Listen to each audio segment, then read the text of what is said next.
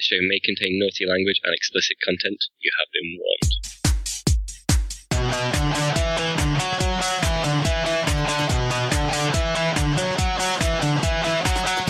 Welcome to Facehammer, an Age of Sigmar podcast. Bringing you product reviews, news from the UK tournament scene, as well as some pro hobby tips. So stay tuned and get ready for some hammer to your face. Welcome to Facehammer Minisode 16. It's me, Russ the Face Veil. Just me on my own today. What I'm doing is a little intro before I start putting the mobile recordings I took over the weekend. It's the Monday after the South Coast GT 2016 event. It was a great event. I had a great time. There's been lots of really good coverage on the Heel and Hammer YouTube channel. Bridge that gap for people who couldn't attend and want to know what's going on. I did a lot of coverage from Twitter on the Facehammer Twitter account, so if you go back and look, you can see there. Also, I've recently signed myself up to Facebook again, so I'll be doing some more updates from the Facehammer Facebook page. I think we're going to look at doing something on Instagram as well, and just trying to expand our social media output. So I'm recording on the new microphone, as you can probably hear, so I sound probably quite different. So this microphone was purchased basically from the Dice money, so thank you to everyone who's purchased Dice, and hopefully they'll roll well for you.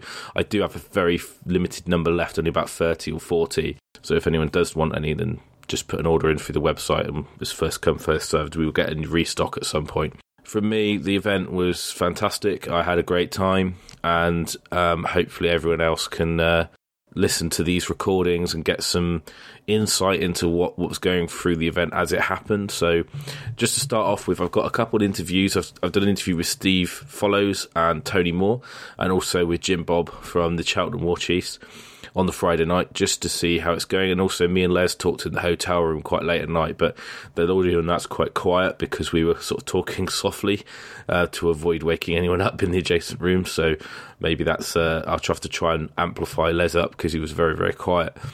And then also I've got, during the event, I walked around the venue and I was just talking into the recorder by myself, just what I was observing and what was going on.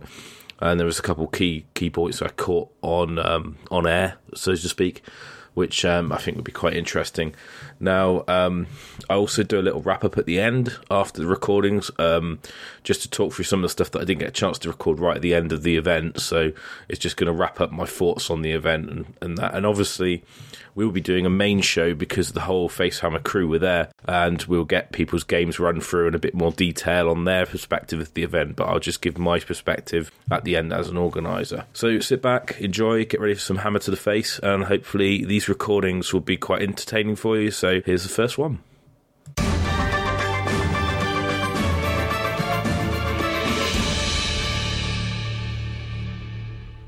So I'm joined by King of Awesome Town himself, Steve Follows. Hey!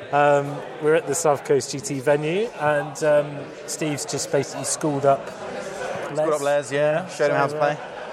So, for the South Coast then, how are you feeling? You confident? I'd like to finish top 10. That's my aim. But I know my army's really draw dependent.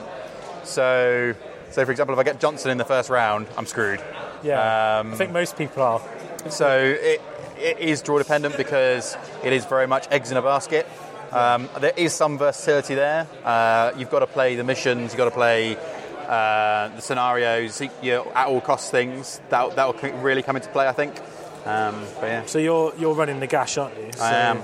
Yeah. Your list, is it? I mean, obviously New Dawn, you would have won if painting wasn't a thing. Yep. But obviously a better man painted his model, Some would so say. he won. Some might say.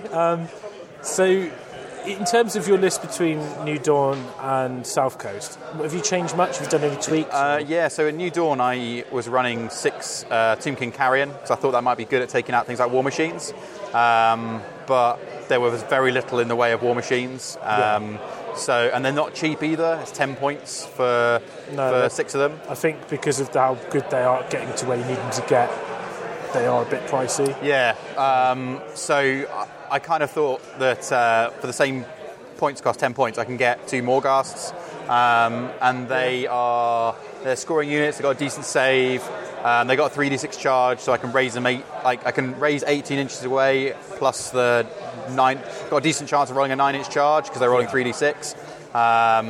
So yeah, I went for the Morghast instead. So I dropped the Carrion, dropped a load of zombies because I took 60 zombies. I was never using them. You're only using 40. Yeah. So I've got 30 now. And so basically what I've done is I've included 4 Morghasts. I don't see myself really running more than 2, but 4 are there just in case.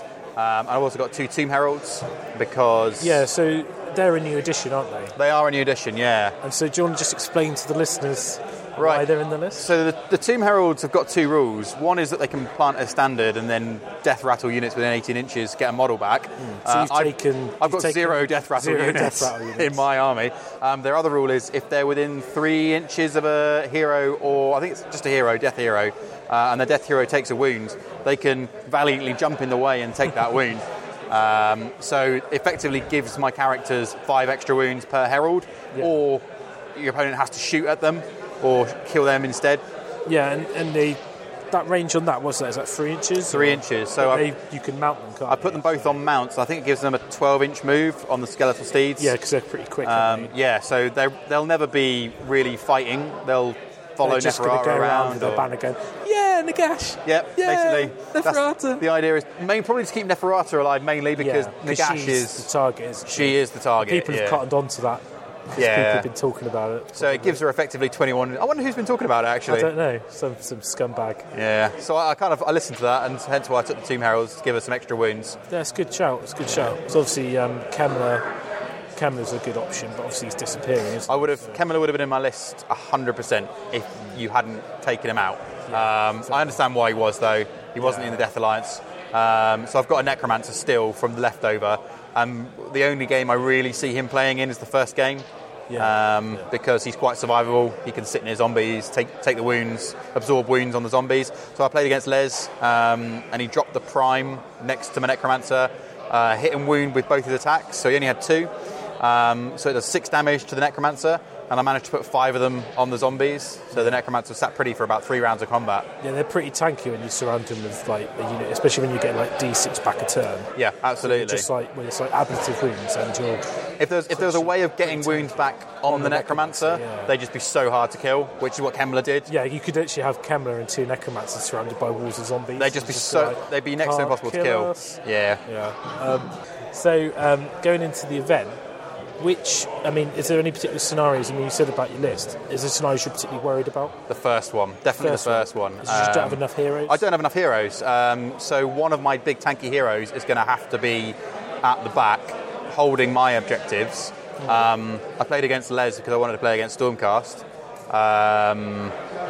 Again, what the Morghasts are good at doing is they're good at running forwards and trying to kill a character on their objective. I imagine this will come out after the South Coast, so my sort of game plan for that scenario was to take the Secret Mission 6, which is where you have to kill 3 enemy units, because that's really hard for me to do, but the at-all cost abilities I can bring on a model of 6 points. So if I can concentrate the fighting in one area, then potentially I can bring on a Morghast and go sniping for a cheap enemy character, because they have 5 attacks, hitting on 3s, wounding on 3s, rerolling 1s to hit. If I summon them near a piece of damned terrain, potentially they're getting, +1 to hit as well. So you've got that chance at basically taking out an enemy hero that way. Yeah, it's not a bad shout. I think the Harbingers are pretty good because you're 9 inches away, but it's a 3d6 charge, so... Yeah, on average to 11, so you've got a decent chance of making it. Okay, so you're one of our top picks for the weekend. So feeling the pressure? Or? Yeah, as I said, my list is so draw dependent.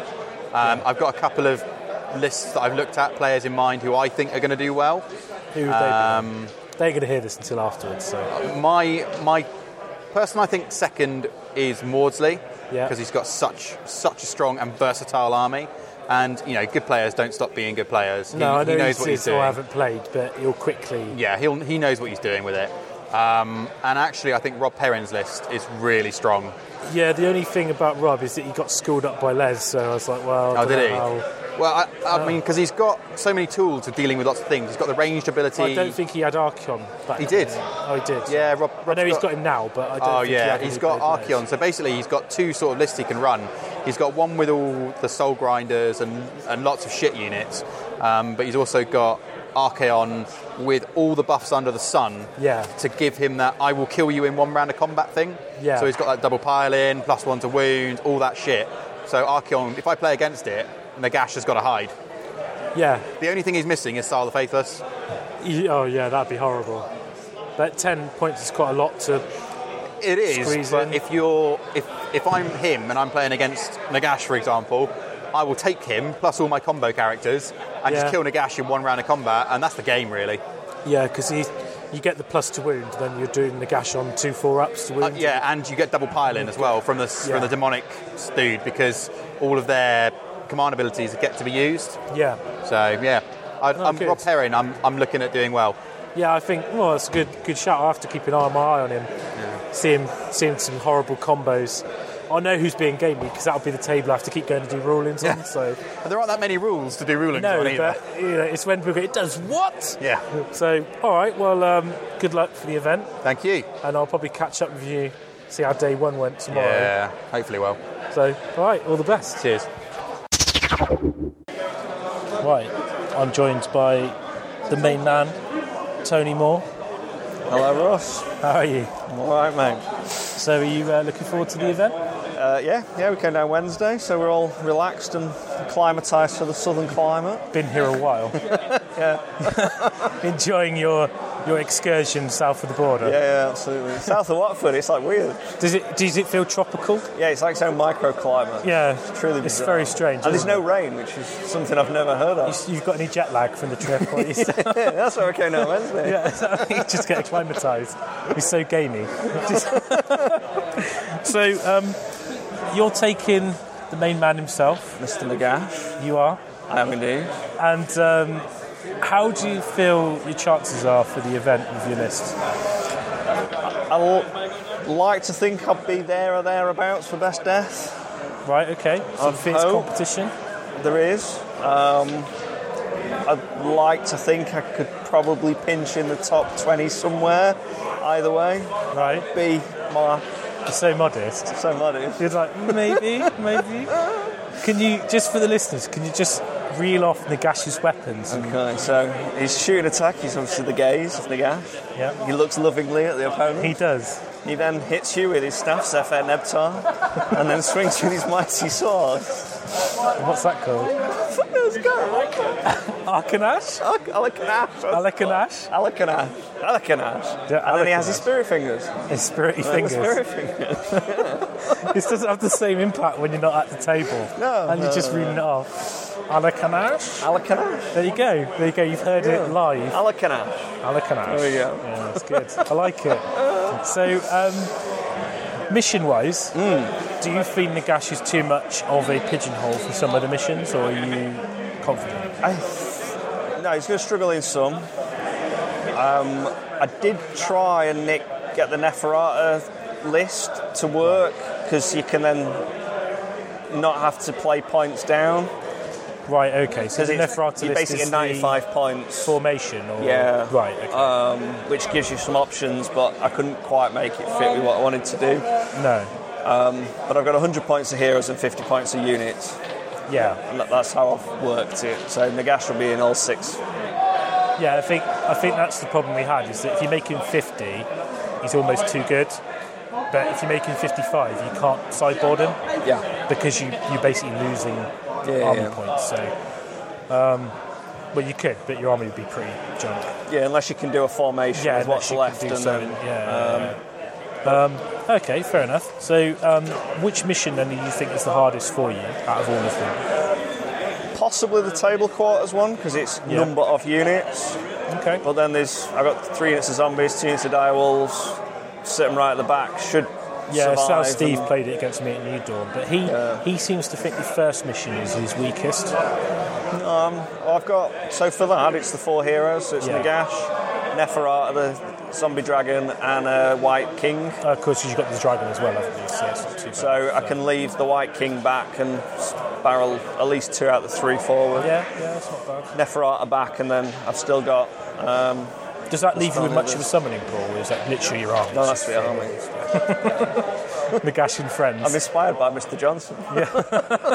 Yeah, but you can actually win most of the missions, which helps. Yeah. Okay, so we'll see how you get on at the event. But, so wish you luck. All right. Hopefully you'll take it for the team Orange. Team Orange. All right. Cheers, Tony. Cheers, Russ. Joined by the worst Age of Sigmar player in the country, Joint worst with Dobby. Jim Bob. How you doing? I'm very good, thank you. You're on the wine. Yes. Are you going to get wine-faced this weekend? I think so, yeah. It depends if I could somehow pull out a win game 1, it is on. It's on. Yeah. So you said to me, if you win a game, Yeah. you're going to spoof over the table. Is that pretty much ready? Is that That's, yeah. Hopefully maybe on my opponent if they're... maybe if they're willing? Yeah. Maybe I don't really know what happens on the bottom table, so maybe that's game. Well, no, there's always a chance in the draw I could appear higher up. So I may not be on the bottom table. Yeah, you might just not know how bad you're doing. Yeah. I'm sure you'll know. Unless know. you drink a lot of wine, then you won't know. Well, the beer wenches know straight away To come to you. to me, wine, boom. The bar have bought in 2 sort of cases of wine. Just for you? Well, they've learned the last 2 years I generally take 1 case out, so 1 for me, 1 for everyone else. So Yeah, it's legit. I think Yeah. it's good. Yeah. So you excited? very excited actually. We've got a big Cheltenham War Chief sort of crew down. There is definitely a lot of purple helmets. Yeah, there are. We've had some zombie dice. Everyone's kind of ready for the tournament. Me and Dobby probably should have practiced more. To be honest, that would have been a good idea to practice, but I'm not sure how much help it would actually be. So what you've done, really, to be the best, give you the best chance, you've taken an army inspired by our very own Les. Yeah, by Les, yeah. And you've got how many Knight Vexillers? I have 2. And how many Retributors? 10. And do you in have a any unit. Other Paladins, or? Yeah, I've got 5 dudes with the long reachy thing. Protectors. Those are the ones. See, this is why I'm also bad. Yeah, so I have 5 of those. I've tried some of the Fulminators, 3 of those. They're really good, aren't they? Yeah, which I told Les beforehand. I'll take a little bit of credit there. I just used them in a practice game, and they were, oh my god, rip your face off, amazing. They were good. Mine all died in my practice game. They're basically going to be my new favourite unit. I think they should be, but again, mine all died turn 2. So that's how good I am. And obviously the Prime. Yeah, the Prime's pretty good. I'm not running him in my latest list. I've decided to go for the Star Drake. Yeah, that's what I'll be doing too. So once I've lost here... Once you've lost all your games, you'll get the next crutch. Yes. Yeah, and prop see, yourself up. well, the first time I read the rules for it, I misread it, thought it was a bit rubbish. Then listened to your show, you told me how good it was, and then went, oh, actually, yeah, that makes sense. That's generally how podcasts work. We tell people what's good, and then they buy it. Yeah, so... That's why, as long as you click through our banner, we're fine. Click through the banner, Element Games, who I actually did order. This week I realised I'd run out of magnets. Yeah. 2 days, bang, they were there. Yeah, they're really good. So really good can't moan at that at all. Great work from Byron. No, they're brilliant. Yeah, well, where I get all my shizzle from. So, all right, well, hopefully you won't be languishing on the bottom tables, but I think we both know I will be. That's where you're going to be. So maybe we'll catch up towards the end of the tournament and see where we are. Me and Dobby. There's a bit of a fight going. Bit of a rivalry for the bottom place, bottom table, and there's some dice on the line, isn't there? The special limited edition Face Hammer dice. If I can not come last, Les has promised you some dice. He's promised me 1 die. And but based on my last 2 tournaments, it's going to be hard, isn't it? It's going to be very difficult. I think you're going to deserve that dice if you get it. So yeah, well, hopefully, all the best. Yeah, thank you very much. Okay, so it's the Friday night before South Coast, and we're in the hotel. Just it's actually Saturday morning now. Yeah. So it's me and Les. So I just thought we'd do a little recording, talk about today and what we've been doing, and Les's thoughts going in, see if he's choking yet. Probably. So what have you been up to today? You played a couple of practice games? Yeah, I played a couple of games. I played Steve Follows, and I played Tom Maudsley. My usual Friday night, played Tom Maudsley before the event, that's quite cool. Yeah, but it wasn't your usual story, was it, against Tom? No, he beat me. But I thought you smashed him. No, I took a lot of... You just won the mission? He won the mission. Right, okay. So, he won the so mission. your usual, play Tom, lose. Yeah, play Tom, lose, generally. But I'd rather get it out of the way. It's like fucking religion, isn't it? I've got to lose to Tom on the Friday. It's so like, I can play is that your ritual, Friday night ritual, lose Tom to Tom smashes Maudsley? me, and then I do all right the next day. As we're talking about it then, so you played, which mission did you play against Tom? I played mission 2, which is like, I can never remember the name of it, it's the Nagash mission, isn't it? So it's Terminus of All Existence, I that's think it's it, called. Terminus, well, you know. That's like I wrote it. Yeah, you wrote it. Yeah, I did, so, I was going to get the audio drama and Nagash intro and play, so I'd be called to play. That's probably a bit nerdy, isn't it? No, that's good. You should get some nerd score on that. What you need to do is just put it in over the top in the background. Yeah, literally just play it as the start of the round starts. Yeah. It's just like, no, this is just maximum nerd. I could do it. I've got it on my phone. Do it, man. But yeah, I'll sit down to what he says. Play it through the PA. Yeah, it'd be fun. Like, what the fuck's going on? It'd be fun. So you played that mission then? I did, yeah. And you took your crutch. Usual crutch, Skyboard Slayers and that. Well, I did, but I took a few of it. I took basically I took the Skybound Slayers and the Prime. Obviously, I took the Castellant, and I took 2 extra units of Judicators. The idea being is that I think against Chaos, the Judicators reroll 1s is really, really handy. It makes a massive difference when you're with the shooting, especially if you've got the Skybolt bow on the Prime. Yeah, but that's dirty, isn't it? Yeah, the reroll 1s. It's amazing. Ask Tom, he loved it. Yeah, I bet. So you were saying to me a minute ago that you didn't take the Fulminators. No, I didn't take him in this game. I haven't actually took him in any practice games other than against Brian Hatchett. Right, okay. The idea being is maybe being a bit gamey. I kind of don't want people to see quite how much damage they do until they're actually playing me. If I do take them, again, I think the problem is with every Stormcast list is that it's finding the actual points to fit everything that you need in there, and like the Fulminator's taking up like 24 points for the 4 of them, 24 pools, sorry. Yeah. It is hard to fit in with all the toys. I find that you have to either compromise the Prime, not put the Prime in, and then take those instead. I think that's kind of the point of the comp, really, but yeah. They are amazing. They are, yeah. I think I need to. I'm going to play them. I think in the first game tomorrow. I don't know who I'm playing. I just know I'm on table 39. I should really know. Look, you didn't check. Didn't check. Look, saw table 39. Don't matter, does it? Swin. It's not a win. Depends who it is. I didn't recognise the name. Just going to win it. I didn't recognise the name, so. No, don't nobody in it. Just name his face on the way to the podium. No. Oh no, you're not me, are you? Yeah, you're not you. I'm not you or Terry. So yeah.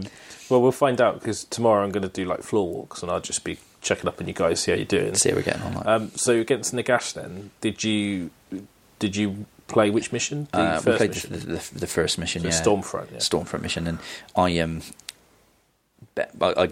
took a bit of a slightly different list, but I did take the Skyborn Slayers in this one, and the Prime. But I took 2 Fulminators in this list, and I took a Relictor and a Castellant to go with the Celestant that comes in the Skyborn Slayers. Steve pushed forward and stuff, and I tried to counter on my turn by dropping the Prime early on turn 1 to try and take off his Necromancer. The idea being then I can sort of not contest, but I would have 2 objectives to his 1, which would then allow me to push Stormfront on turn 1. At that point, as I'd set up the Skyborn Slayers, the Prime had gone in. And like I just got distracted by a couple of the Warchief guys because they just turned up and giving me like the usual abuse. Believe it or not, it wasn't Pano this time. It was like just the normal like Chuckle Brothers. And yeah, I completely forgot to charge. Did you deploy your Judicators on the table and sort of stay 24 away and chip away? Yeah, I know. I deployed everything in the top right hand corner of the table. Yeah, I saw that. I thought it was a bit weird. It's I didn't know if you wanted to actually go to tap their objectives, or it was basically I wanted to shoot off Neferata because I basically cleared off all of his scoring units. But then obviously not scoring units, so his units, not the heroes. The problem is that he got first turn because he out deployed me because I had to because I put the Fulminators down and the heroes down.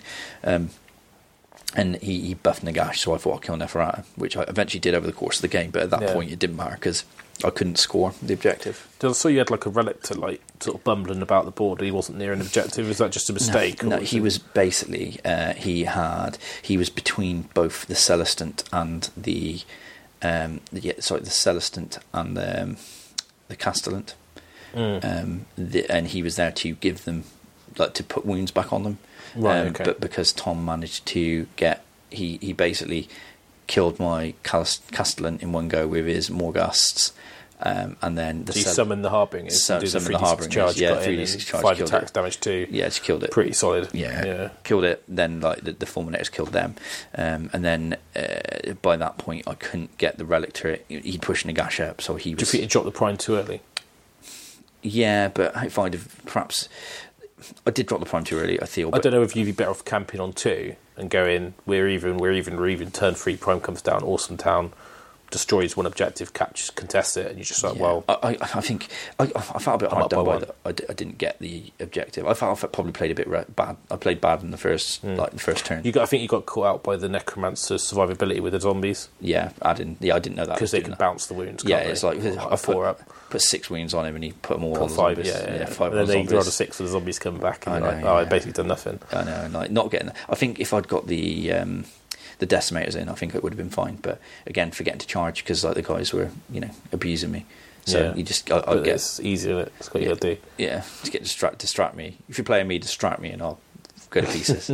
Just show me something shiny. But yeah, I think I played badly against Steve, and like Terry berated me on the way to get some food. He was just like, he goes, "You should have won that game." I think Steve thought I should have won that game too, but I played badly.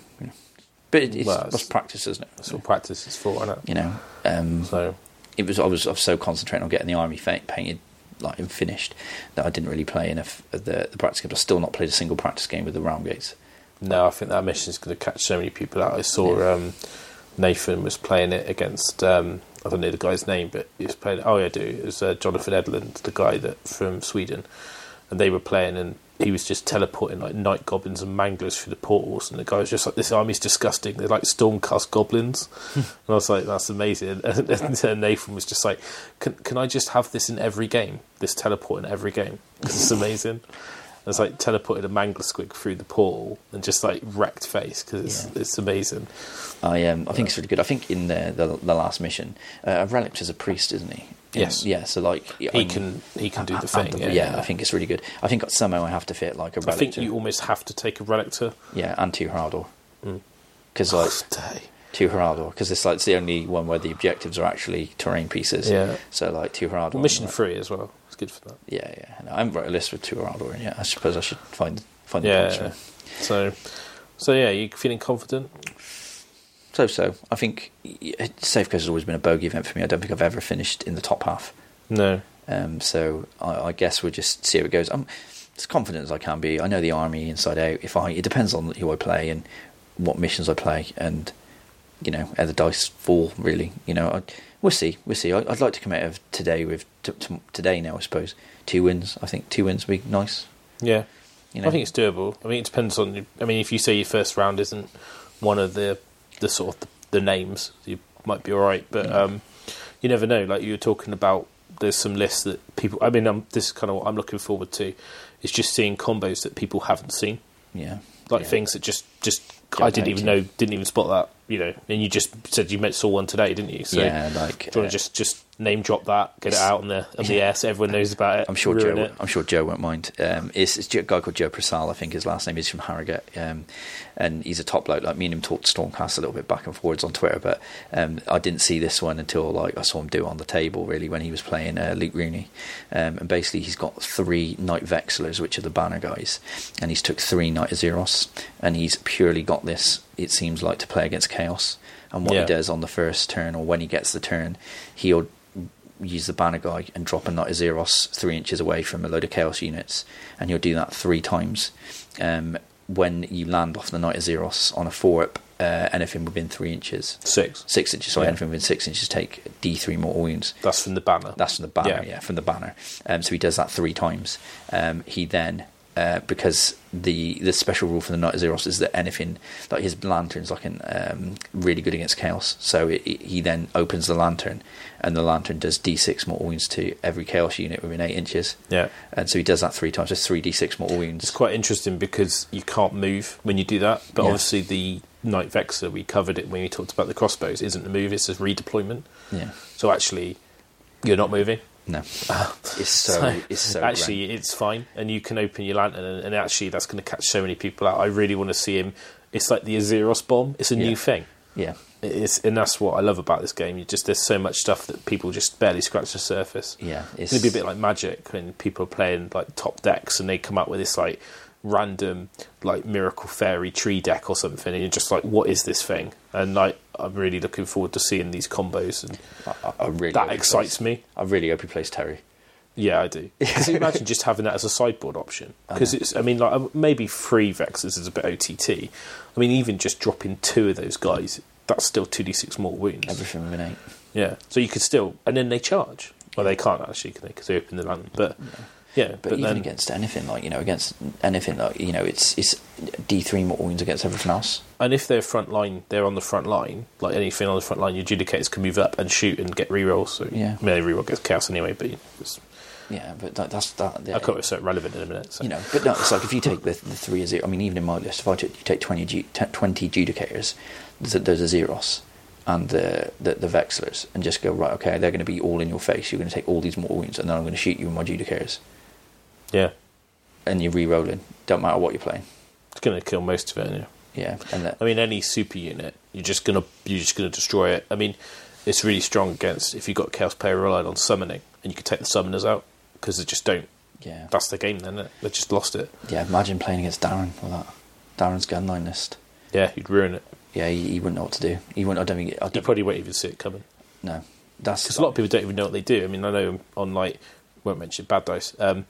They were talking about him. They didn't know what he did. Got all of that. A couple of the rules wrong. I think you'll see a lot more play on the Azeros. I know I'm going to be taking. He's one of the models I really like. Yeah, and I want to play more. So seeing a use for them is great. That's so good. I just honestly, he's really tanky as well. Well, I think the 3-up save, 5 wounds. You can retreat out of combat if you need to. I mean, you could even before you teleport and Castellums, he's got a 2-up save. Yeah. See how many points. I think you'd run out of points. You'd run out of points quick, wouldn't you? But I think, because of the Vexers taking just have the lantern cast army. Everything's got a lantern. Green Lantern. Paint more green. Green Lantern army. Yeah, Green Lantern army. Oh, that's it. You've done it now. Yeah, you'd be loving that. Yeah, I know. I'm going to be buying 2 of Zeros. No, I won't. Especially at 5 points.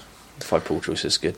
Yeah, but I think they're so situational. He's right at 5 pools. I think with the new order, maybe the one that I'm banging on about, me and you've been talking about, the new order war scroll, I think, or battalion scroll, or whatever you want to call it, formation.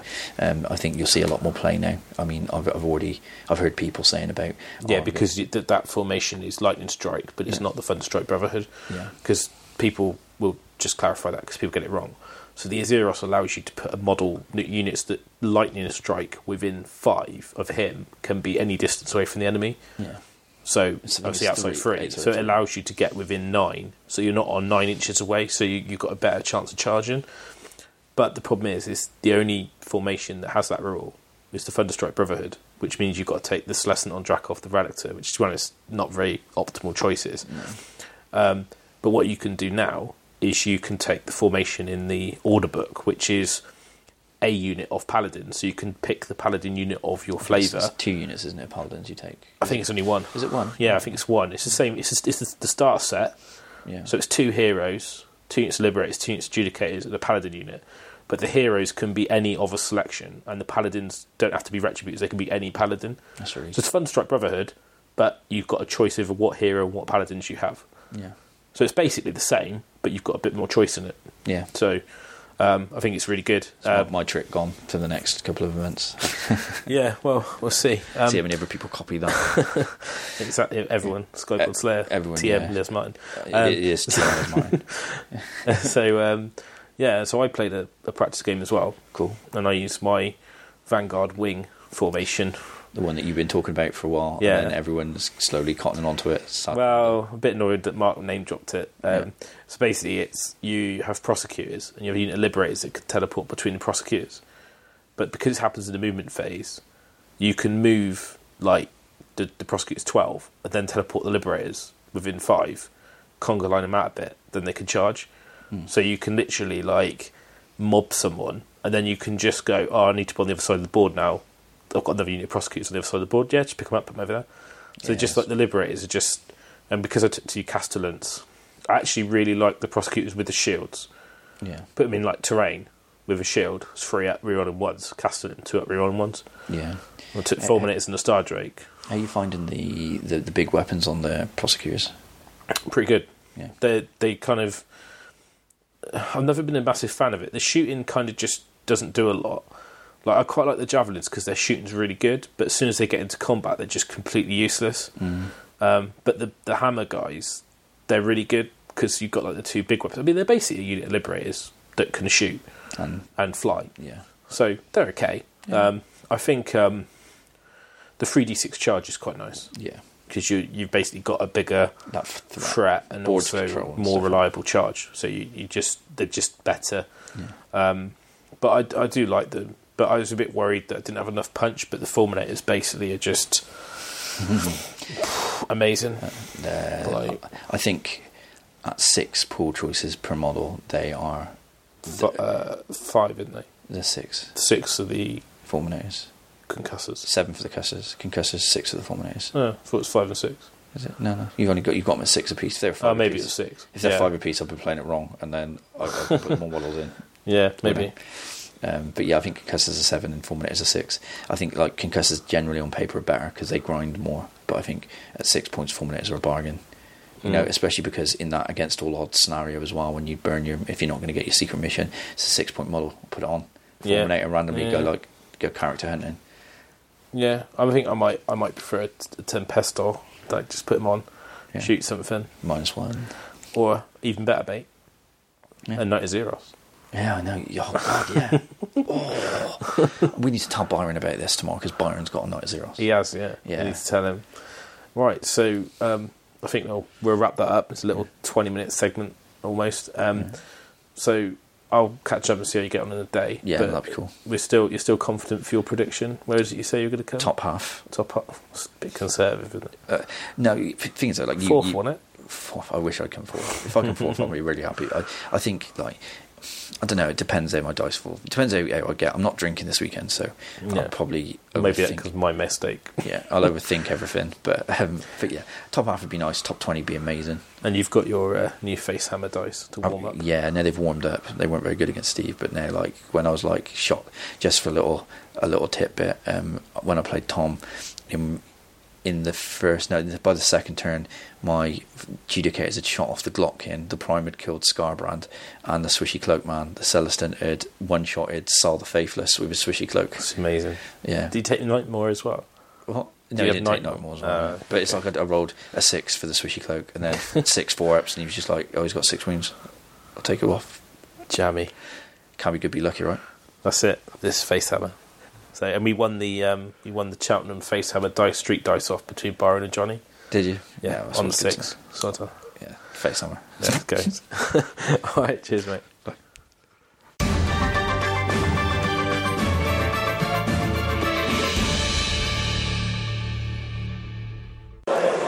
So, I'm just doing a round 1 walk around. Got some interesting matchups. You've got Ben Curry on table 1 for Chaos Dwarfs playing against regular Dwarfs. Battle for the past, because obviously the scenario. So it'd be quite interesting to see what wins out, good or evil. Ben Curry's obviously looking pretty nice with his dread forts. That's all good. And then we've got James Penrose Nurgle playing Zach on table 2. Quite a good matchup there. Steve Follows is playing Dan Mullard from Cheltenham War Chiefs, which is like one of his first events, so it's a bit of a rough start for him, but King of Awesome Town looks like he's warming up nicely for this round. Some other notable games. So we've got Luke McHugh is playing off on his with his demons. A few other notable matchups we've got going on in this round. We've got Les. Les is playing against Chaos with the Stormcast, so he's dropped on turn 1. Got Rob Perrin ruining Hobby with Archeon. Then Brian Carmichael's got his Dracoth Riders sort of sauntering across the board. It's pretty brutal. Terry's doing some shenanigans up on table 34 against Ogres. Looks like he's teleported Frank Cole, Dirty Man. Jack Armstrong's playing Mark Castley. It's like a fairly good start for him. And then Jim Bob's up on table 16, only ways down all the way to the bottom. Get your special dice. He loves it.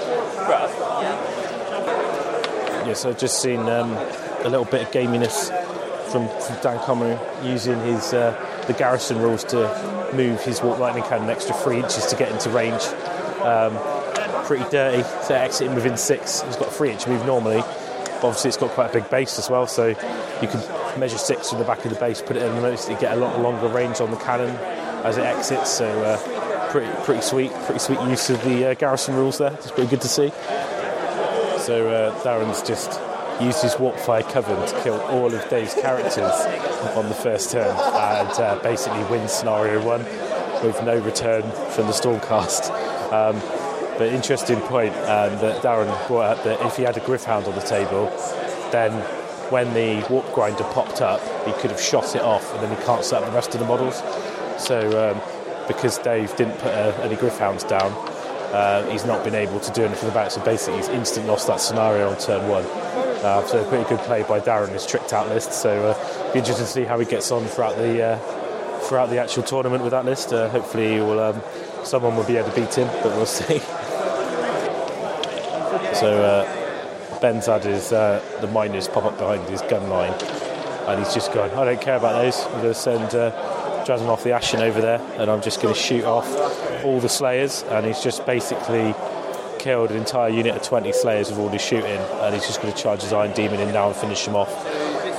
That's just gone in down the Temple of Skulls, and it's just smashed in, so that's probably going to take those guys off, and Drazenhof the Ashen just made his charge into the flank of the miners. So it's looking all good for Ben Curry at the moment. His artillery is looking pretty untouchable. So on table 1, he doesn't forget, he doesn't stop playing his game the way he wants to play it. So we'll see how he gets on later on in the round. So just moving over to Awesome Town, table 4, and the zombie shields protecting the Necromancer pretty well from the protectors, and Nagash looks like he's chilling, but Neferata is basically YOLOing across the board into his army like a boss. So it's looking quite good for Steve at the moment. I think he's looking in quite a good position. He's got a herald running his way across to the other objective as well, so I'm not sure what the score is, but looking at Dan's heroes and where they are, I'm not sure he's really contesting the objectives. I think he hasn't got any heroes left next to any objectives at the moment, so it should be all about King Awesome himself and the Queen of Awesome Town.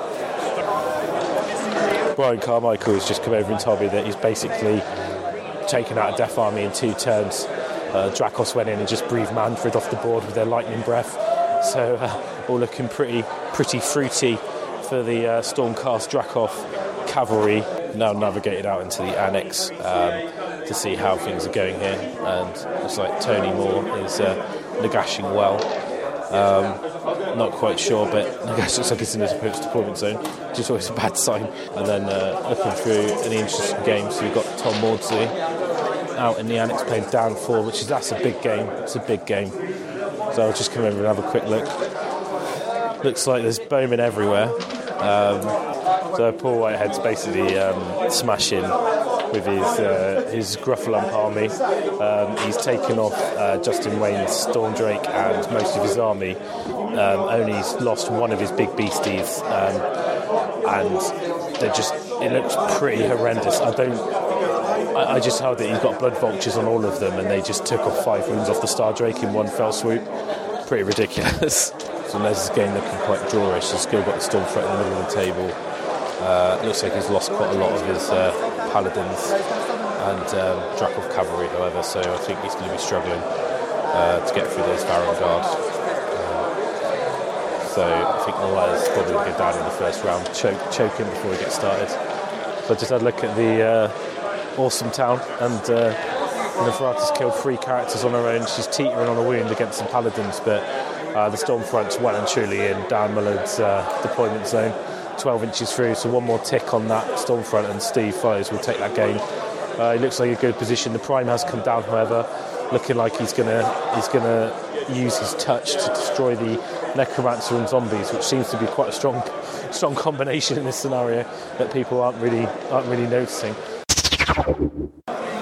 So probably the story of round 1 was Pano has just used his Mighty Lord of Khorne to the Blade of Realities off Nagash, by getting the double turn, launching him in, getting the win for him, rolling that 5 up, and then basically going absolutely ballistic at the table. It was fantastic. So Nagash has just been absolutely axed in the face by a mighty Lord of Khorne. So absolutely fantastic. This is so much fun. So funny. Literally, the guy was just looked a bit godsmacked. He still looks a little bit shell-shocked. Yeah. So into round 2 of South Coast GT 2016.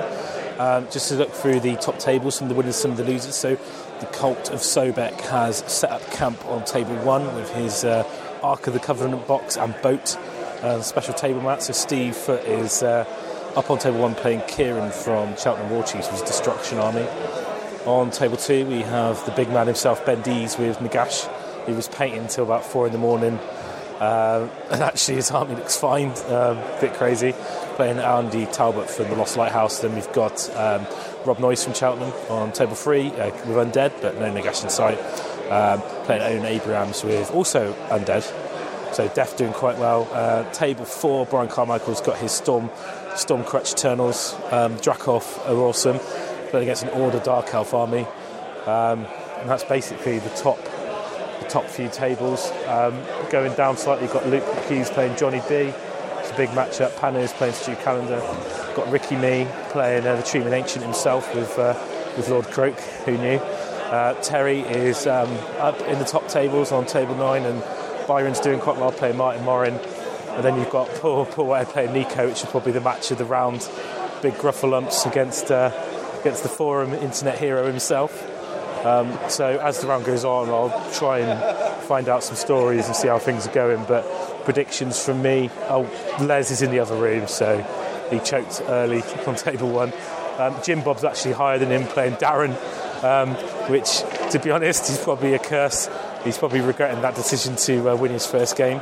But so we're looking at the rounds now and look at the top table winners. I'm going to give it to Kieran winning on table 1. I reckon Dees is going to take table 2 out. I reckon Owen Abrahams probably could take table 3. Brian Carmichael on table 4 is my winner pick. Table 5 is tough. It's a tough one. I'm going to go for the Treatment Ancient just because he's got Croak. And then Luke Q, Johnny B, I'll give it to Luke.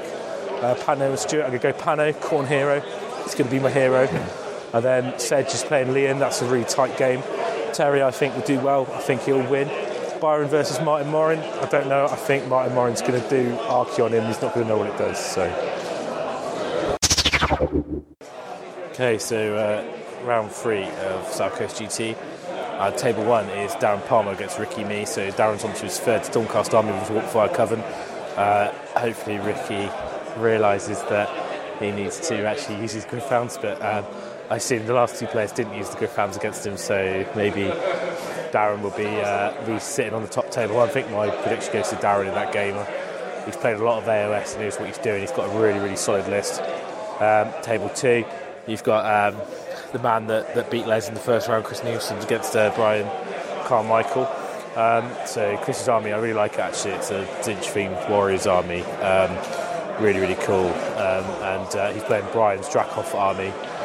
Brian's gone for the 6 Desolators, the guys with the axes on Drakos, and he's basically going to teleport them in round 1 and try and do as much damage as he can to the army, kill as many scoring units as he can, put the pressure on.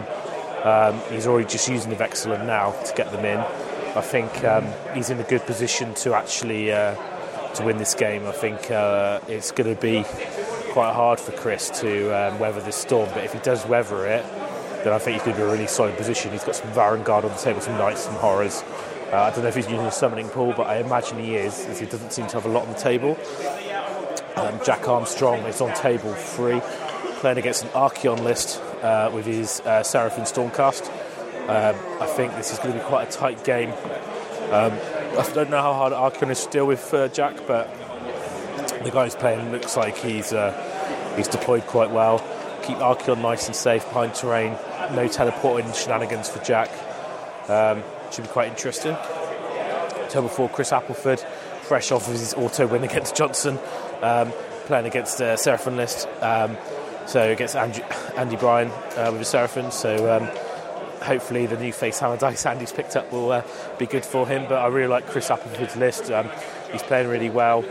Johnny Brock associated. John Brook Senior is playing against Posh Mike, and he's basically won the last round against Luke McHugh after Luke basically made a mistake on the scenario. He thought that you could use Kairos to cause spawns to contest objectives, but you didn't pay for the spawns, and also the units that are summoned on that round can't contest until the next following round. So that's changed that game over to a win to John. And then obviously Liam must have beat Sedge because he's up on the top table still, and Terry Pike's sitting pretty on table 5. So pretty good for Terry to be up there and in the mix. And you've got Kieran, one on table 1, but I don't know, he's dropped down to table 9 playing Mark Wildman, Destruction on Destruction. Tony Moore rocking the death, sitting pretty at the top. I don't know where Steve Followers is. I guess he's lost the game because he's not at the top. Then you've got Rufio against Sam, and then you've got Tom Maudslay's playing Pano, the realities himself, and Byron's got to play the Gruffalump Paul Whitehead army. So that should be quite interesting to see how that goes. Oh, I've seen Steve Follows on the table playing Rob Perrin. Looks like it'll be a good match. Clash of the Titans, table 15. So probably still sitting pretty on 2 wins going into this round. So this will be quite an interesting game. So I'll see how this one pans out. Nagash versus Archeon. It's Clash of the Titans. My prediction in that game, well, I'm going to have to give it to Steve Follows just because he's got the experience. He knows what he's doing. He's the king of Awesome Town. He's got to win. So I just spoke to Paul, and apparently he got tabled in the last game, but he still won on the scenario. What a hero. He says his list is fluffy just because all the animals have got fur. I'm not sure I'm buying that. Darren's running his staple Skyer formation again. So it should be quite interesting to see how that catches Ricky out. So I'll keep an eye on that and let you people know. I might try and get an interview with Darren later on. If he's still on table 1 at the end of this round, I suspect he probably will be. And then I'll ask, basically get him to reveal the big secret, the big reveal. If he doesn't do it, I'll do it on the podcast anyway. But it'd be good to get his thoughts on it and the weak points of the list, because there's nothing like playing with an army to understand what really does counter it. Because it's like the Stormcast thing. A lot of people are like, Stormcast auto win, are so good. When you play with them, you realise what the weaknesses are, and I think the problem is players are getting caught out by it because they haven't played enough games against it.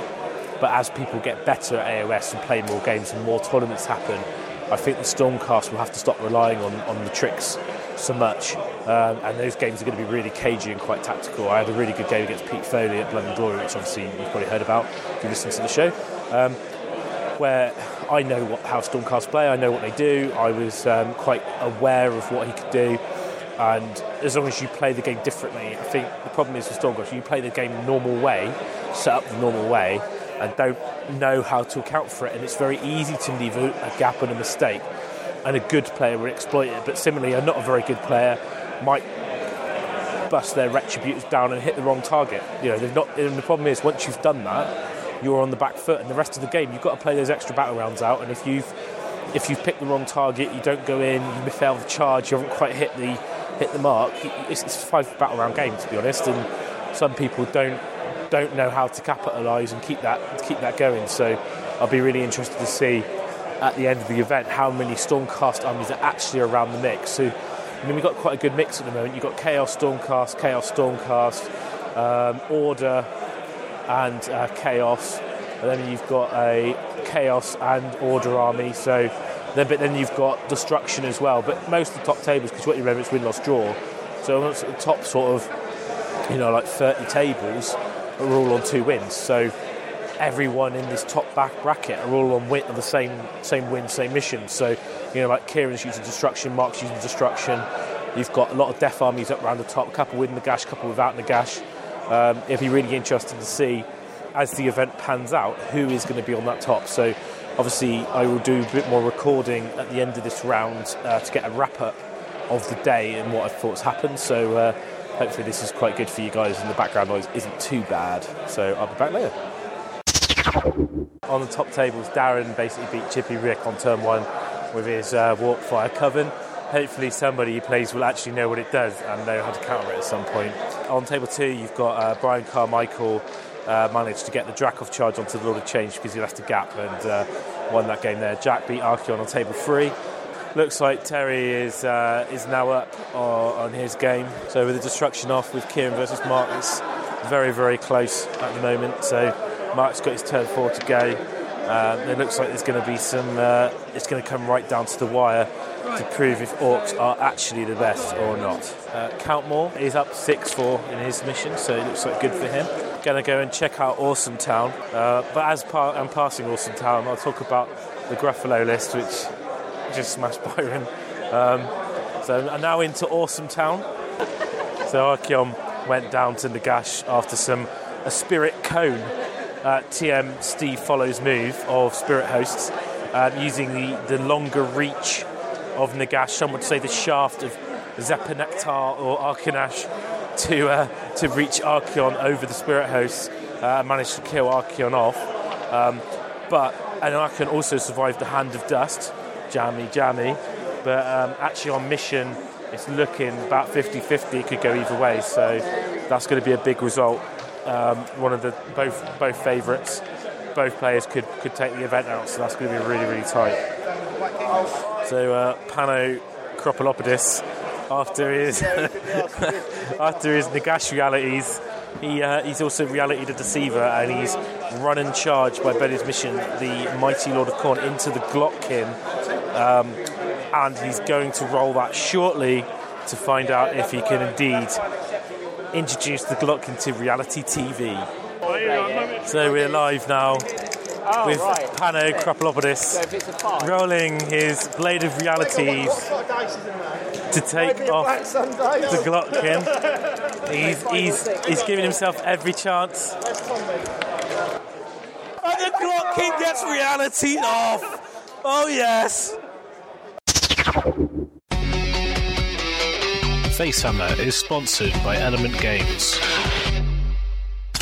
So for great customer service, all the latest Age of Sigmar releases at 20% off, and all your hobby needs, go to www.elementgames.co.uk. To support us directly, click through the banner on our website and let them know that you came from us.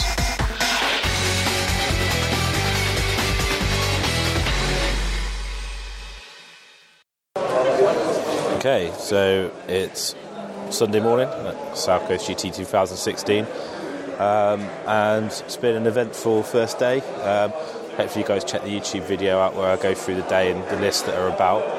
So looking at the top tables, we've got our very own Terry Pike on table 1, playing Darren Palmer, both with Chaos Teleport Shenanigan lists.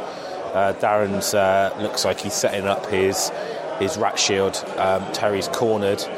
I think Darren's going to get this game because he knows Chaos inside out. He's prepared. He knows his list. He knows Terry's trick. Terry's list relies around a couple key models, and Darren's got the pieces to actually assassinate those. I think as well Terry is not as confident as Darren, and I think he's already worried about the list, and he's not sure how to play against it. Maybe he's got a plan. He's just game facing. I hope my man Terry wins. But if I was a betting man, my money would be on Darren. I did a Twitter poll. It's about 50-50. So the internet's pretty much pretty much split down the middle. Table 2 is John Brock against Rufio, Robert Symes with his Spider Army, and John Brock's using his Nurgle Chaos. So this is a really interesting game. I'd be interested to see how this goes. I'm not sure how to call this one. So Rufio's been doing pretty well, and his list, because it's Goblins, I think people underestimate it and go, well, it's Goblins. But I think actually now in Age of Sigmar they can be just as good as anything else. So I don't know, if I'm a betting man, I'm going to go with John. He's solid. He knows what he's been at lots of events, and he's been doing pretty well. And I think he's got a nasty list. And then table 3, we've got Liam from the Cheltenham War Chiefs against Owen Abrams. Now, I'm going to give this one to Liam. Liam has really picked up his game over the last sort of 3 or 4 months, and the top guy. And hopefully he'll do well with his. He's playing Skaven, pretty much pure Skaven. And Owen Abrams is playing Death, but no Nagash. So he's basically using Neferata and lots of randomy stuff, but no big man. Table 4, Paul Whitehead with his Gruffalo Heffalump army, and against Brian Carmichael's Stormcast Drakov teleport shenanigans Star Drake list.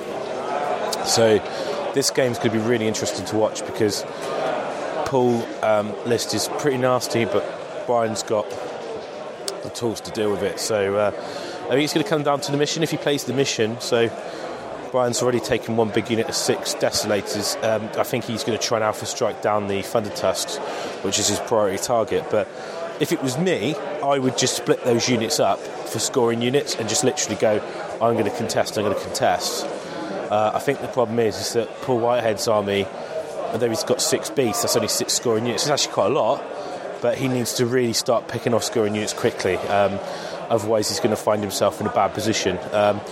Brian's also dropped some Judicators. I'm not sure how useful they're going to be in this scenario with the Smoke and Ash, so we'll see. I'm not sure if anyone's really deployed on terrain yet, but it'll be quite interesting to see how many people actually use the terrain and take the risk, and how many people forget that terrain actually blows up. Going down the road, going on to table 5, you've got Chris Appleford with his Deceiver list, playing Tom Maudsley with his Scarbrand Glotkin list. So it should be quite an interesting game. He's giving me eyes now. So Tom's actually currently selected his secret mission.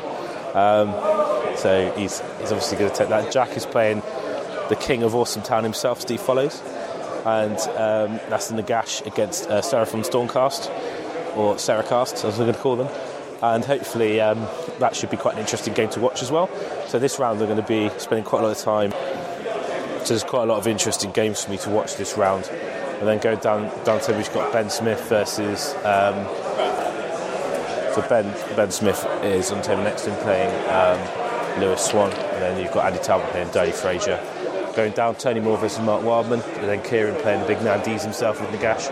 So Kieran using his Orcs, Mark's on his Moon Clan, Tony Moore's using Nagash. So we've got a lot of Nagash in the top tables. Because what you've got to remember is that everyone sort of down to Mark Wildman level is won all their games. So you've got like eight tables, everyone on 3 wins. And the separator is basically secret missions. So there's 4 people on 3 wins, 3 missions, and that's table 1 and 2. And then Mark Wildman and Kieran drew last round, so that's why they're both next to each other up on the heady heights of table 9 and 10. And then you've got Dan Ford, and he's playing Zach Gregory, and then you've got James Perrin playing Chris Nielsen, who got lost against Brian last round. So it's looking pretty good this round. Predictions for me: I think table 1's Darren, table 2 John Brock, table 3 Liam. I'm going to go Brian Carmichael, table 4. Table 5, go Tom Maudsley. Table 6, I'll go Steve Follows. Table 7, I'm going to go for Lewis Swan. Table 8, I'm going to go for Andy Talbot. Table 9, I'm going Tony Moore. Table 10, I'm going Kieran. Table 11, I'm going Dan Ford. Table 12, James Perrin. So that's my prediction, so we'll see how we get on. So we're into round 5 of South Coast GT 2016.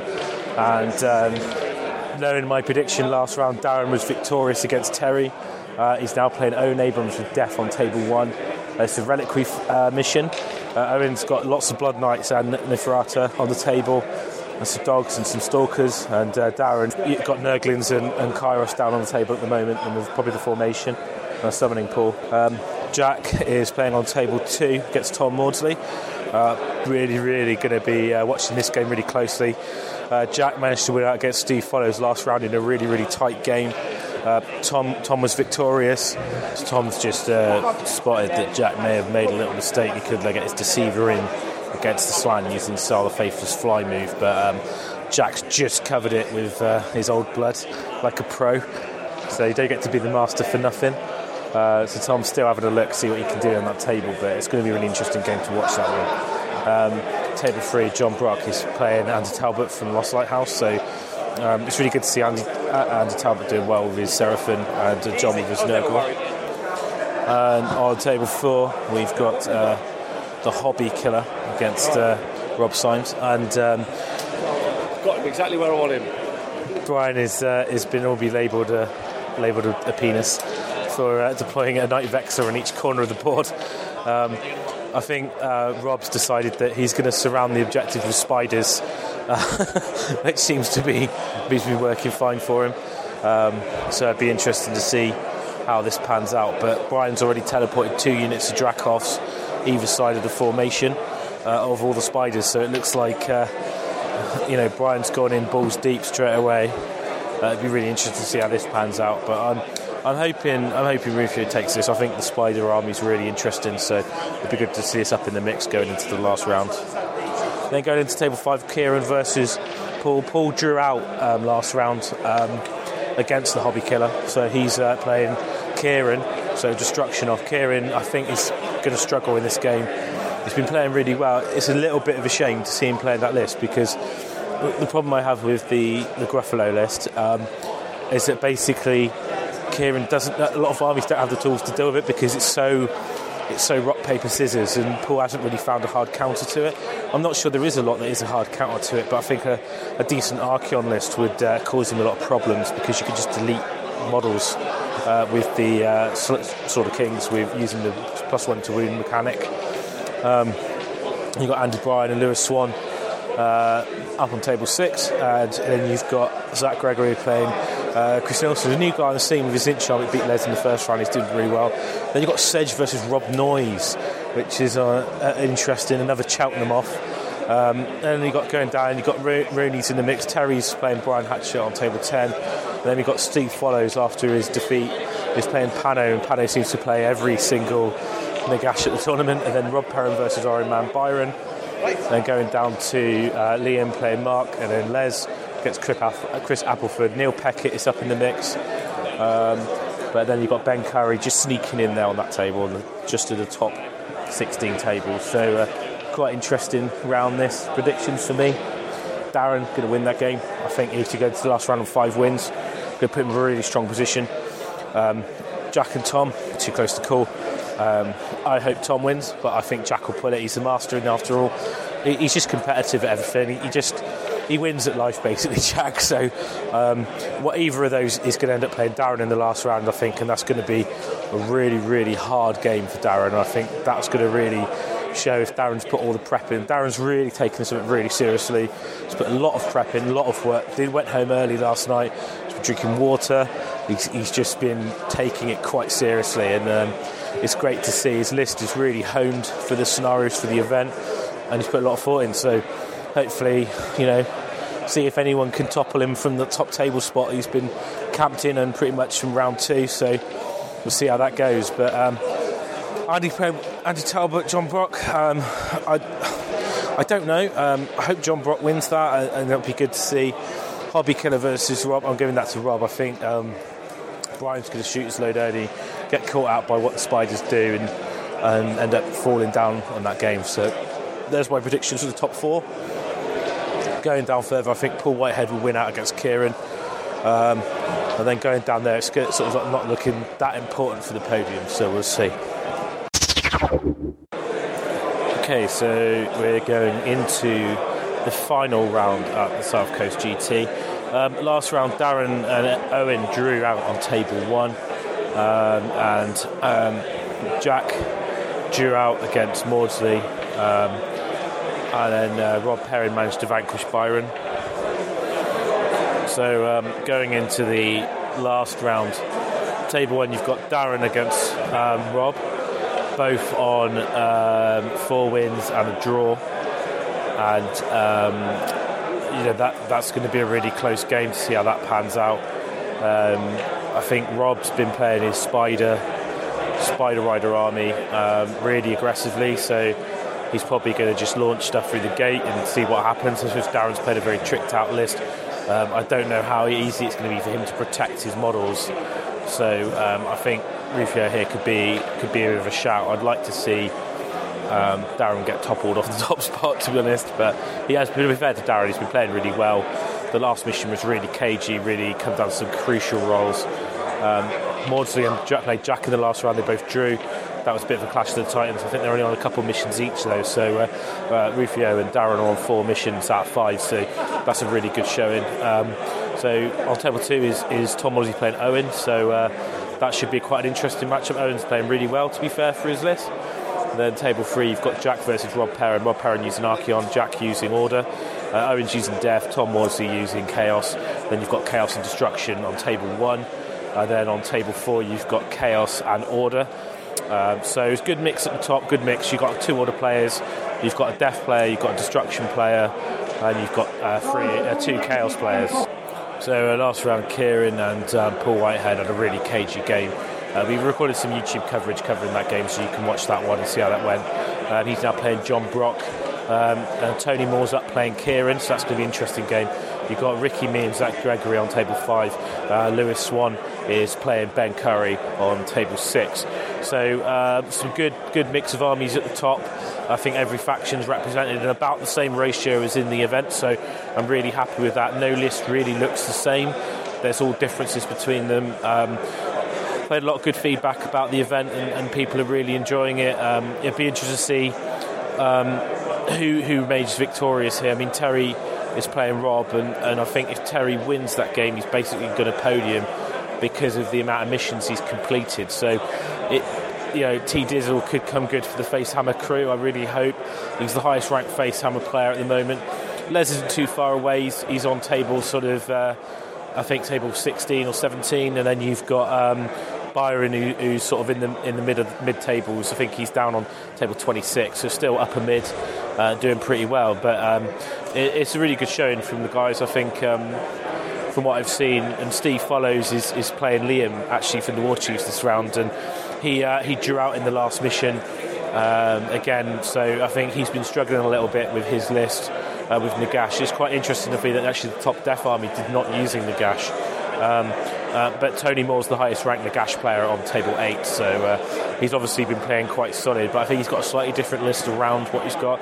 I think maybe Steve Follows is too much focused on keeping Nagash alive, whereas Tony Moore's got a few more options because he's got the Vampire Lord on the Zombie Dragon, so it's really interesting to see. So I'm quite looking forward to see how this round pans out. I'll probably do a wrap-up at the end. I'm not sure how much time I get during the round because it's last round, and I think we've probably got to do another sort of round report for the YouTube channel for Healing Hammer, so I'll be on that. But obviously check out that channel because there's a lot of videos on there, particularly the wrap-up video we did last night and the painting competition. The painting armies that were out today as well, there was some really, really solid entrants for that, and I'm quite looking forward to announcing the winners because we've decided on what we're doing. So I think that those people will be pretty chuffed with the results, I hope. So it kind of worked out quite nicely, actually. I think this year it was a little bit of contentious around the third spot, but we were generally almost on an agreement on the 1 and 2, so that'd be interesting to see. But yeah, so final round, I'll come back later with another little bit of report and see how it goes. I might try and grab Darren for an interview or Rob and just see how they're playing and how they are. It's quite difficult to do the interviews because people have got the games to play, and I don't want to make a game not finish on time. So if I can get a chance to grab someone for an interview, I will do, but we'll see how it goes. All right, cheers guys. Okay, so it's still the final round at South Coast GT. So on table 1's looking a bit cagey. Darren's actually looks like he's got 3 gates. Rob's spider's still alive, attacking over 1. He's backed up with some more spiders, so the roll to see which gate collapses is going to be really, really critical. If one of the gates that Rob's fighting over goes, then it could be quite hard for him to come back from that. But Darren hasn't got a lot around one of the gates, just 10 plague bearers. So if Rufio actually attacks that, maybe he can actually get in and do some damage. So it looks like the 3 Thunder Tusks is still alive. So Lord of Change is now in threat range for that, and I think Darren's going to try and alpha strike one to see if he can take it out. But I think it's looking a bit cagey. Table 2. Tom's playing Owen, and it looks really, really tight this game. Looks like the gate that Tom had his Blight Kings around has collapsed. So now it's looking pretty close. But looking at scoring units, Tom looks like he's got more scoring units alive than what Owen has. So it's going to be really interesting. But the Glotkin is basically fighting Neferata and a load of Blood Knights. So it's all going to depend on if they can drop the Glotkin, get into the Blight Kings and kill the scoring units. The other 2 units of Blight Kings are basically so far away, I'm not sure they'll better get across the board in time to contest objectives. So it's quite an interesting game. On table 3, Rob Perrin was massively up against Jack, but now he's lost pretty much everything. He's just got his Nurglings. It does look like the gate that's dropped. He was on Rob Perrin's side, and Jack has 2 gates, so it's looking like Jack's actually going to take the win in that game, which is really surprising because I thought he was basically going to lose the game. But Rob Perrin is basically I don't know what happened, but he just lost all of his units, and Jack's now got too many units to contest. Basically, all Rob Perrin's got left on the table is Nurglings. Table 4, Terry and Sedge looks really tight. I'm not entirely sure who's winning or what's dead, but it looks like Terry's lost Frank Coil, a scoring unit, and some Plague Coil catapults. Karos and Lord of Change is still up. Caradhrin's fighting the remaining Plague Drone. Looks really tight. I'm not sure if the gate's collapsed yet. It looks like the gate that's collapsed is the one that Sedge took his Phoenix Guard through. So this could be anyone's really on that table. I'm laying down the tables. I'm not sure how people are getting on, not really been paying attention, but we'll find out later on. So table 1 have just rolled for their Realm Gate roll to see which gate collapsed, and Darren, the gate that he had most of his army around, has collapsed. So it looks like Darren's got a very shaky control of one gate, and Rufio's got basically one gate is his, the other one he's got Spider on. Darren's now frantically trying to get across the board to deal with Rufio's army, but I think actually that's really brought that game back into the balance, and Rufio looks like he could take this out. So he's looking now that the Destruction army can take out the event, which will be amazing. Darren, I feel bad for him, he's played really well all weekend, but I was just saying to Dan about this, I think people are playing this scenario incorrectly. What you need to do is, rather than camp your army in the corners of the board controlling the gates, you need to put your army in the middle of the board. And when you're in the middle of the board, you're not bothered about people teleporting from the table edge, and you can capture all 4 gates because you can react to where the gate drops. And the whole point of this scenario is to have a big ruck in the middle, basically, because if you're in the corner and that gate goes, you're miles away, you can't get across the board in time. You've only got 2 turns. Unless you've got quick units, which people don't tend to be taking, they take a lot of infantry, they're just not going to get there. So now it's a race for Darren to actually be able to get onto an objective. So he's going balls out, he's run across, but if Rufio gets a turn, he's got 3 Thunder Tusks still up, which can mortar wound off the units that can score, and it should give him the game. So really looking forward to seeing what happens here. It looks like it's going to be quite a tight game. And then table 2 is Tom's frantically running his Blight Kings to one objective. Looks like he's got a unit on the other objective, and he looks like he's better to contest the other one as well. So Owen looks like he's really on the back foot here. I don't think he's got enough units left on the table to really affect this game. So I think Tom's probably going to win on table 2. Neferata's just been charged by a Soul Grinder, and it looks like Deceiver's about to go in as well. Yeah, the Deceiver's in. The Glotkin's still up fighting the Blood Knights, just such a tank. So Scarbrand's just charged his Vampire Lord. I think Tom's now really putting his pressure on the jugular and really going for it. Jack and Rob Perrin have finished up now, and I believe Jack's probably taken that game. So on table 4, Terry looks like he's up against Sedgeman, so he looks now he's got control of 2 of the gates. Sedge is on the ropes, most of his units are dead. So it's good to see Terry taking it home for the Facehammer boys. So it looks like Jack won on table 3. Rob basically didn't underestimate the Lisbon formation of standing still and doing loads of damage, and he's ended up basically chucking his army into the jaws of the Seraphim and falling over, and Jack managed to get that scenario, so he's now looking like he's in a very good position. So it's all going to come down to secret missions and table 1 and table 2. Terry's again looking really good position. I'm not sure how many secret missions he got, but he could be well within a chance of a podium as well.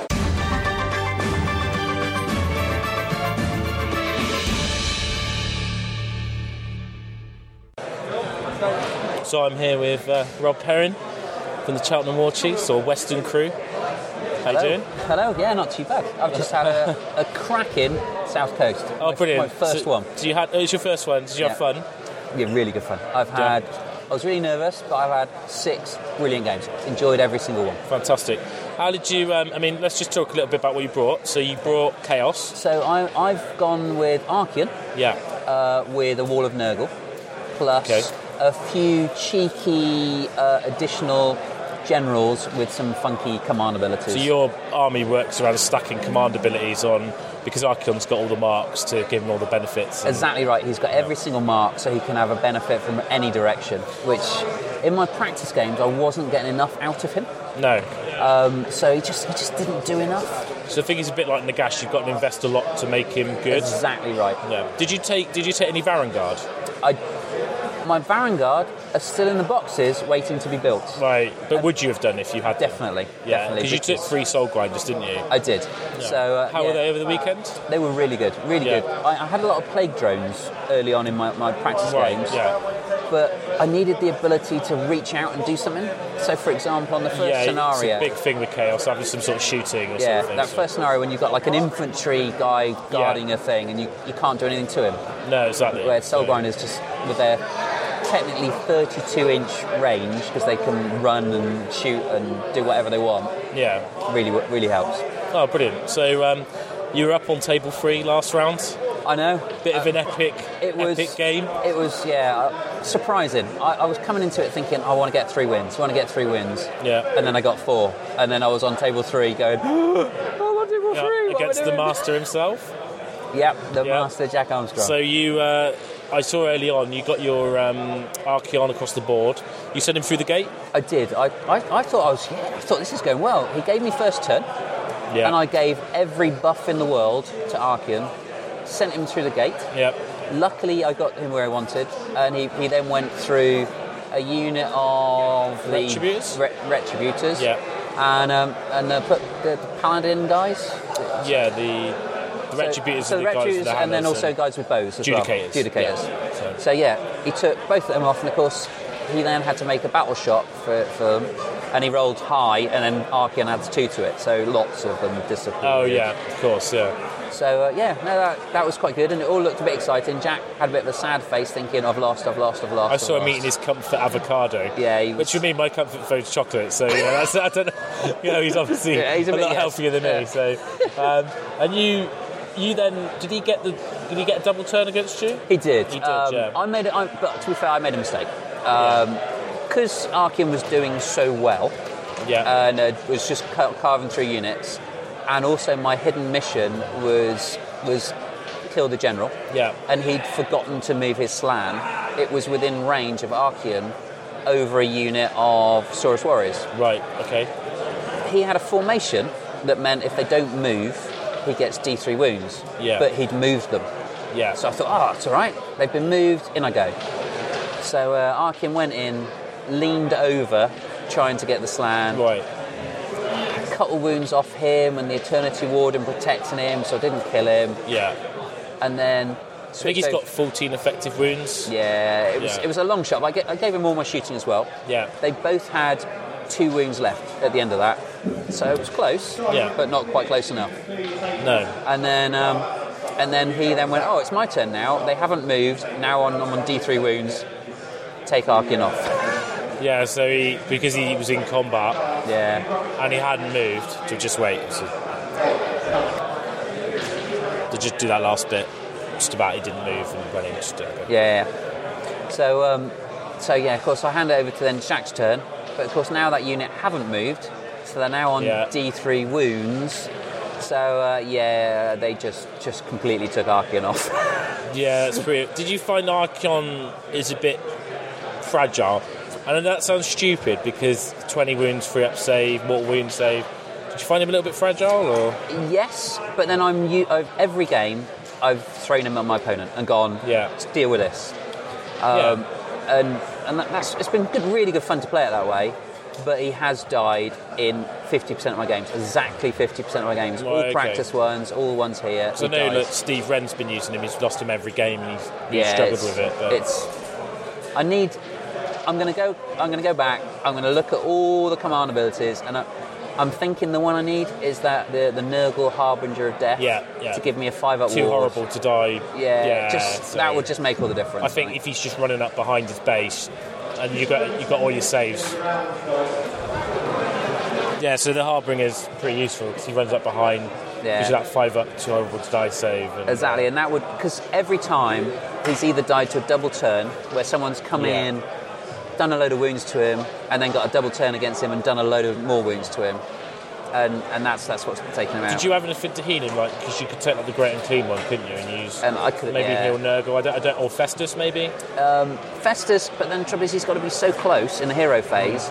And because I'm chucking Archeon across the board, he's never going to be near him in the hero phase. I mean, maybe you could do something around Blight Kings. I don't know. Yeah. Again, they're slow, but maybe you can I don't know if you saw the Faithless teleport as Blight Kings across the board. So there might be some options. He is also at home, unpainted, waiting to go. Yeah, I've got one in the bag. Yeah. So I'm not sure what I'm going to do in my next army. I might do an Archaon army. He's been really good fun to play with. Yeah, he looks it. I mean, much more fun than Nagash. Yeah. Nagash doesn't look fun at all. And also Nagash is a bit of a pain for your opponent as well. Yeah, I think so. All right, well, thanks for taking the time to speak to me, and commiserations. No, it was cracking. Really enjoyed it. I was rooting for you. Not sure Jack would be happy with that, but it'd been a good story, because I think Jack has sort of just turns up and wins, and it's too easy. It's too easy for him. But it wasn't to be. Yeah, no really shame. good showing. I mean, you're going to finish high, obviously. So we'll see what happens. My dream position coming into this was in the top 30. So I'm going to be holding my breath as the results go out. You might probably made that. We'll see. Just let's wait and see. Because I've not done very well in my secret missions. Oh dear. Okay, well we'll see. So no. All right. Well, thanks very much.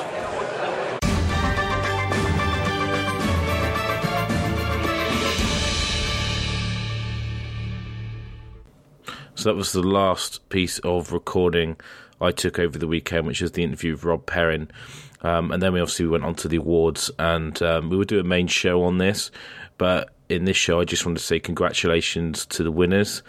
So the winners were in Best Sports, Joe Purcell and Dan Mitchell from Lizards in Space, both top guys. Got a lot of time for these guys. They're really enthusiastic and new to the scene. It's great to see that in. Best terrain was Ben Johnson, Robert Sedgman. Ben Johnson does just so many good quality pieces of terrain, and Rob Sedgman, or Sedge as he's known, all of his stuff was sort of scratch built elven themed, really, really nice. He's got this big elven house, so out of Lord of the Rings, but some of my favourite bits are the statues and like the sort of broken masonry steps with the really nice, really, really well deserved. His army was nominated as well because it is really good. From the painting, from my side, it was really, really strong this year. There was over 22 armies that could have been nominated. We had to narrow it down to about 12 just to make it manageable. And then shortlisting the armies was really difficult, but congratulations to Steve Foote with the Coolest Army Award, which we probably just rename to the Steve Foote Award next year, I guess, as he seems to always take this away. And then we also had in third place Byron Ord with his lovely elves, second place Les Martin with his Celestial Vindicators, and in first place Ian Gilmore's Nurgle, which is just absolutely exceptional. Very easy to overlook, but I think it's really, really good. All three of those armies, to be honest, are amazing and could have been, it's very difficult to put any in order, and even some that missed out really wanted to give them a shout out and say really well done. I'll just mention as well that it's been officially announced Ben Curry took away the Games Workshop Community Voted Award, which was Games Workshop took some of the armies that we selected and put them up on Facebook and asked people to vote. Now, unfortunately, they didn't select Les's army. I don't know if it might have been an oversight, but basically Ben Curry took that award. I think he's got a strong Facebook presence, so that helps, and we're not really on Facebook much at the moment. What I would say as well, that on Facebook you can see all the photos I took from South Coast GT, so check out the Facehammer Facebook page and you can see all of the photos. They're all posted in an album. They're also on my page. I've made that public. I guess that means you can see it, but I'm a bit new to this. Also talking about other things from the event is obviously the awards for Best in Faction. So Owen Abraham won Best Death, which was really good. He was tied with Steve Follows, Mr. Awesome himself, but he actually took that on kill points, so it came down to kill points in the end. And then we had Best Order was Jack Armstrong, Best Chaos was Tom Maudsley, Best Destruction was Rob Symes. And it's been all over Twitter, and I've done a lot of posting, but the podium was Jack Armstrong, then it was Tom Maudsley, and then it was Rob Symes. And Jack and Tom were separated by secret missions, and Rob was undefeated over the weekend and took out the event. There's other noticeable achievements to notify, was Terry getting all 6 secret missions, the only player in the tournament to do that. Really, really well done to him. Also, and he came in 4th, unfortunately, but he was close, but no cigar. Other people as well. Tony Moore didn't lose the game. He just had 3 draws, so he didn't finish as high up as he could have done. So for me, that was the main event, and I will talk about the painting competition on the Saturday night. Just a quick shout out to Ben Johnson taking home the Best in Show award with his Horus. Byron won 2 categories with single miniature and monstrous character, and Les won the unit category, and Dave Frazier really so chuffed about this, won the best monster, and they were all player voted, so there you go. For me, before I sign off, fantastic event. Everyone there made the event awesome. The coverage, running it with Dan and Wayne, and all the people behind the scenes that helped the venue staff, the beer wenches, the admin, and even people who helped on the comp, who came with the right attitude, the players themselves. Just this year's been the best year for me to South Coast. It's been absolutely fantastic. The fact Games Workshop were retweeting and reposting or sharing the videos that were being made. We were in contact with the guys at GW over the event, talking about what they wanted us to show. I think that's a really good step in the right direction for the hobby and as a community in general to help grow AOS as a game. I'm not just talk about tournament games, just in general, just get some more players involved. So I'd say that we had about 50% of the field with new players, and going forward, I really just want to see AOS grow as a game, and I think it will. And I think next year South Coast is going to be massive. It's going to be really hard to top this year. This year's been the best year so far out of the 8 years we've been running the event. So just a massive thank you to everyone who came along. If you didn't make it and you wish you were part of it, then try and come along next year. We'd love to see you. If you have any comments about the comp or the pack, please email as per the pack itself, and I will amend it. I will be keeping it going. I will amend the pools. I will take on feedback.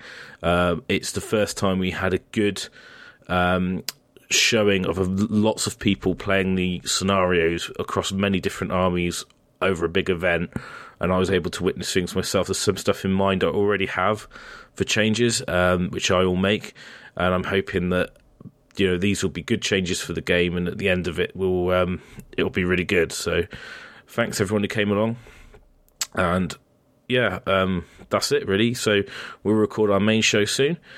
Check out the links on Facebook for our pictures. Check out the YouTube videos that were done by Matthew and on the Healing Hammer. Subscribe, like, share, whatever, all this social media stuff that goes on. If you need some new toys, you're inspired by a new army, go to Element Games, our sponsors. They're fantastic. They're there for you. They're, click for a website if you want to support us more. If you want some cool dice, almost out, put an order through the website. You could get the last set. We will be ordering more dice. We'll announce it on the show when they're coming in. Maybe not be for a month or so. So you're probably going to have a 3-month, 4-month window before we have any more in stock. So cheers, guys. Thanks for listening to this mini-sode, and I will see you all soon.